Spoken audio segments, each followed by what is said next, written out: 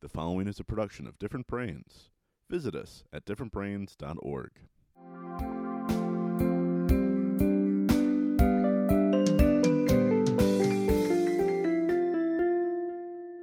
Hi, I'm Dr. Hackey Reitman. Welcome to another episode of Exploring Different Brains. Today we have the pleasure of having with us to discuss general mental health, what's under that umbrella of mental health issues. So we're going to have the outgoing president of the Florida Psychological Association, Dr. Lori Butts, who's also head of the Clinical and Forensic Institute, and who has not only her psychology, but also has her law degrees too. So Dr. Lori Butts, welcome to Exploring Different Brains. Thanks for having me.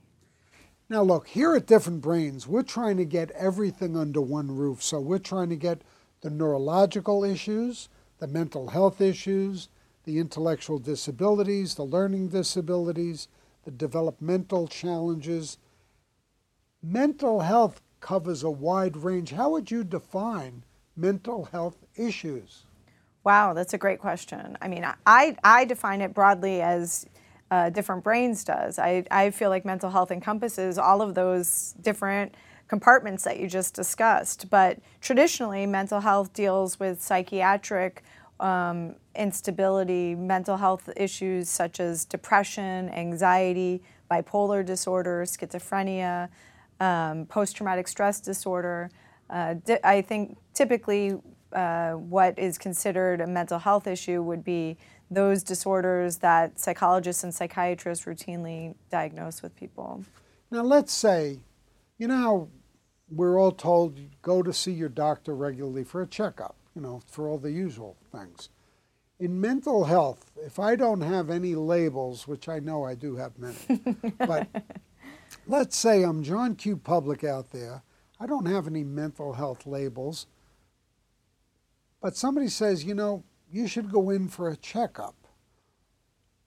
What does that consist of, and who do you go to, and should everybody go for a mental health checkup, just like you go for a physical health checkup? Well, I think so, but I'm kind of biased being a psychologist.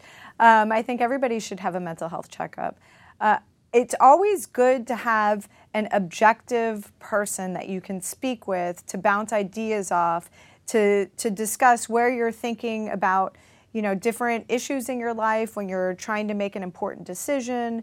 So having a psychologist is not just about treating symptoms. It could be a collaborative partner in helping you learn how to problem solve more efficiently, learn how to work through different, and when I say problems, issues, it doesn't have to be a big problem, but learning how psychologists can help you learn how to problem solve maybe in a more efficient manner, or how to work through a task that you'd like to accomplish with an objective person to help you bounce ideas off and collaboratively come up to a resolution so that you feel confident in using your own problem-solving strategies to obtain a goal that you're trying to accomplish. So psychologists can help not only with somebody who's having a symptom, but somebody who's trying to problem solve and become a healthier person, or maybe make a career change, or maybe just wants to help with sleeping issues. We have psychologists that focus just on sleep. We have psychologists that work on performance issues, sports psychologists. So we can help in so many different ways, help make problem solving and decision making more efficient and more beneficial for somebody. To me, it's almost an oxymoron to ask you this question, because one of my pet peeves, one of the reasons I wrote Asper Tools, the Practical Guide to Understanding Asperger's Autism and Neurodiversity, is one of the things I kind of rail against in our educational system and our employment system and society in general is our one-size-fits-all approach. And all of our brains are different, which leads me to my oxymoron of a question. Is there one standardized test as a screening that one can take for mental health issues? No. So what psychologists do when somebody comes in the door is they ask a lot of questions. We're asking questions either face-to-face or through psychological tests. And we're also sometimes asking people that know the person, what's going on with them, how do you see this person? Because sometimes either somebody has a mental health disorder or is just struggling to kind of view themselves in a way that other people in their lives see that they're having a problem. So some people that are depressed, they don't even know they're depressed. And they've got people in their lives saying, you need to go talk to someone. And as psychologists, we would like to talk to the person who's encouraging somebody to go in to see what they're seeing, because a lot of times we don't get the full picture from someone coming in the door because the stigma, and they're embarrassed. They want to, everything's okay, or they're just not in tune with what's going on with them and what other people perceive in them. And sometimes I talk about depression a lot because that's one of the things where people, it's kind of this slow, insidious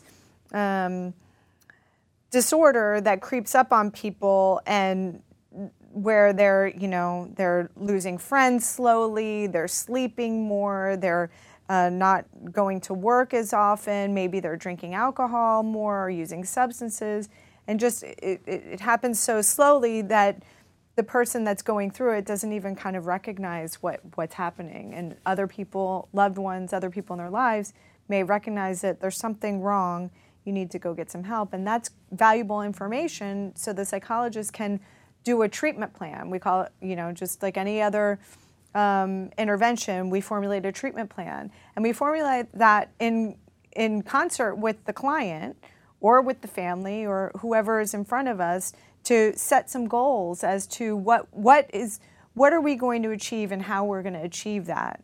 And we work with our clients to figure out what their goals are.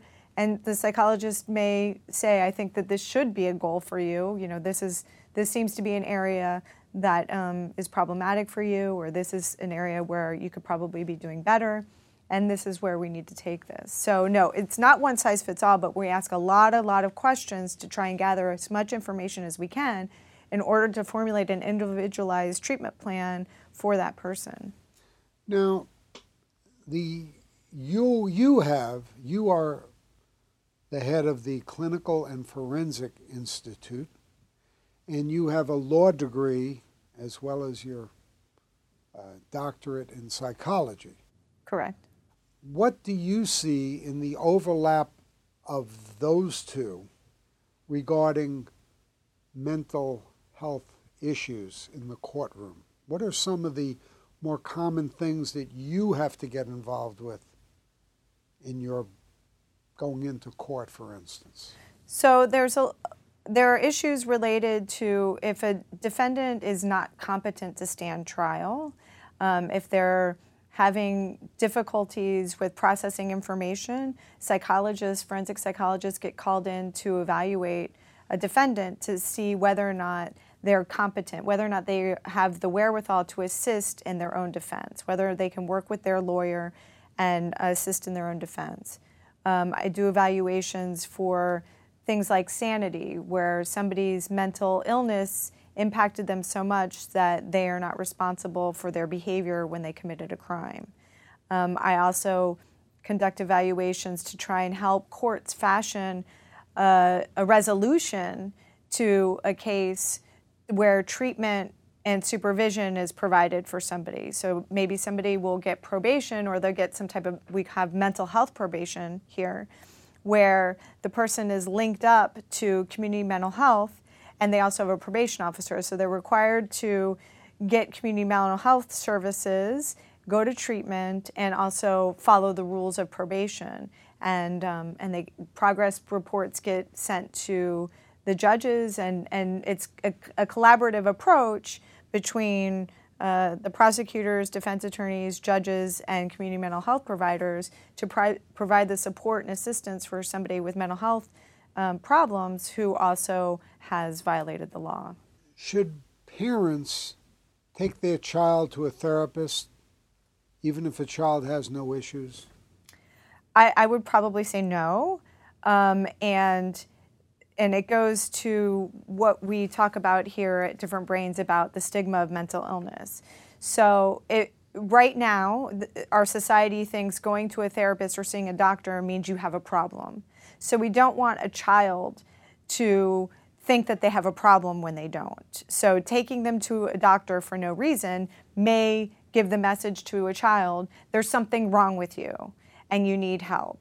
Now, if we change the stigma and we viewed mental health as another supportive, a positive place, I would have a different answer for that. I would say, sure, it's always good to go see a mental health person and see if as a family, are we communicating as well as we could be communicating? Are we disciplining as well as we could be disciplining? Or how are we working together? Now, that would be a positive kind of experience. But I wouldn't, I don't know. I think that that's probably my idealism as opposed to the reality. Well, we're certainly working for it here at Different Brains. What would you say the biggest roadblock to getting rid of the stigma is? I think it's just the society belief. I think that it's scary. It's lack of education about kind of the fear about mental illness. Even people with mental illness don't want to be perceived as having mental illness because it's embarrassing. They get problems, discrimination, problems moving up in jobs, problems getting jobs. I think there's a lot of roadblocks.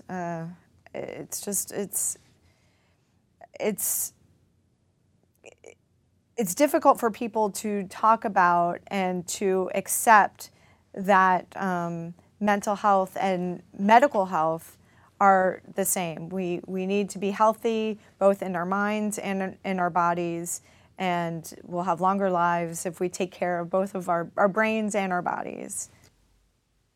If our audience wants to get in touch with you, how do they do that? They can look me up at the Clinical and Forensic Institute. It's our website, cfiexperts.com.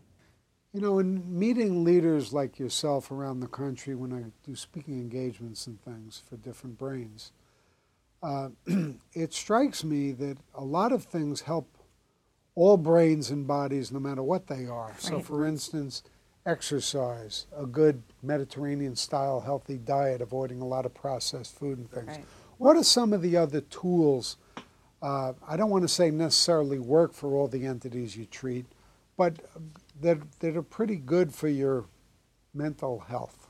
Well, what's good for your mental health is exercise, diet, sleep, a supportive network, positive family relationships, positive friendships, working, feeling productive, being involved in hobbies. So all those positive behaviors are good for everybody, no matter how neurodiverse your brain is or what's going on. Diet, exercise, laughing, being connected to other people, engaged in positive pro-social activities, those are all healthy. See, socialization and friendship often are the most undervalued things for all of our health. They're terrific. More and more studies, evidence-based studies, are showing that. Yes. Can you give us some idea of the most common things in mental health? Like, I would imagine depression and anxiety are way up there. Depression and anxiety are the most common. They are. The most common. And it's substance use as well. But that goes part in that people are using substances to manage depression and anxiety. So, but yes, depression and anxiety are very common, unfortunately, and very treatable.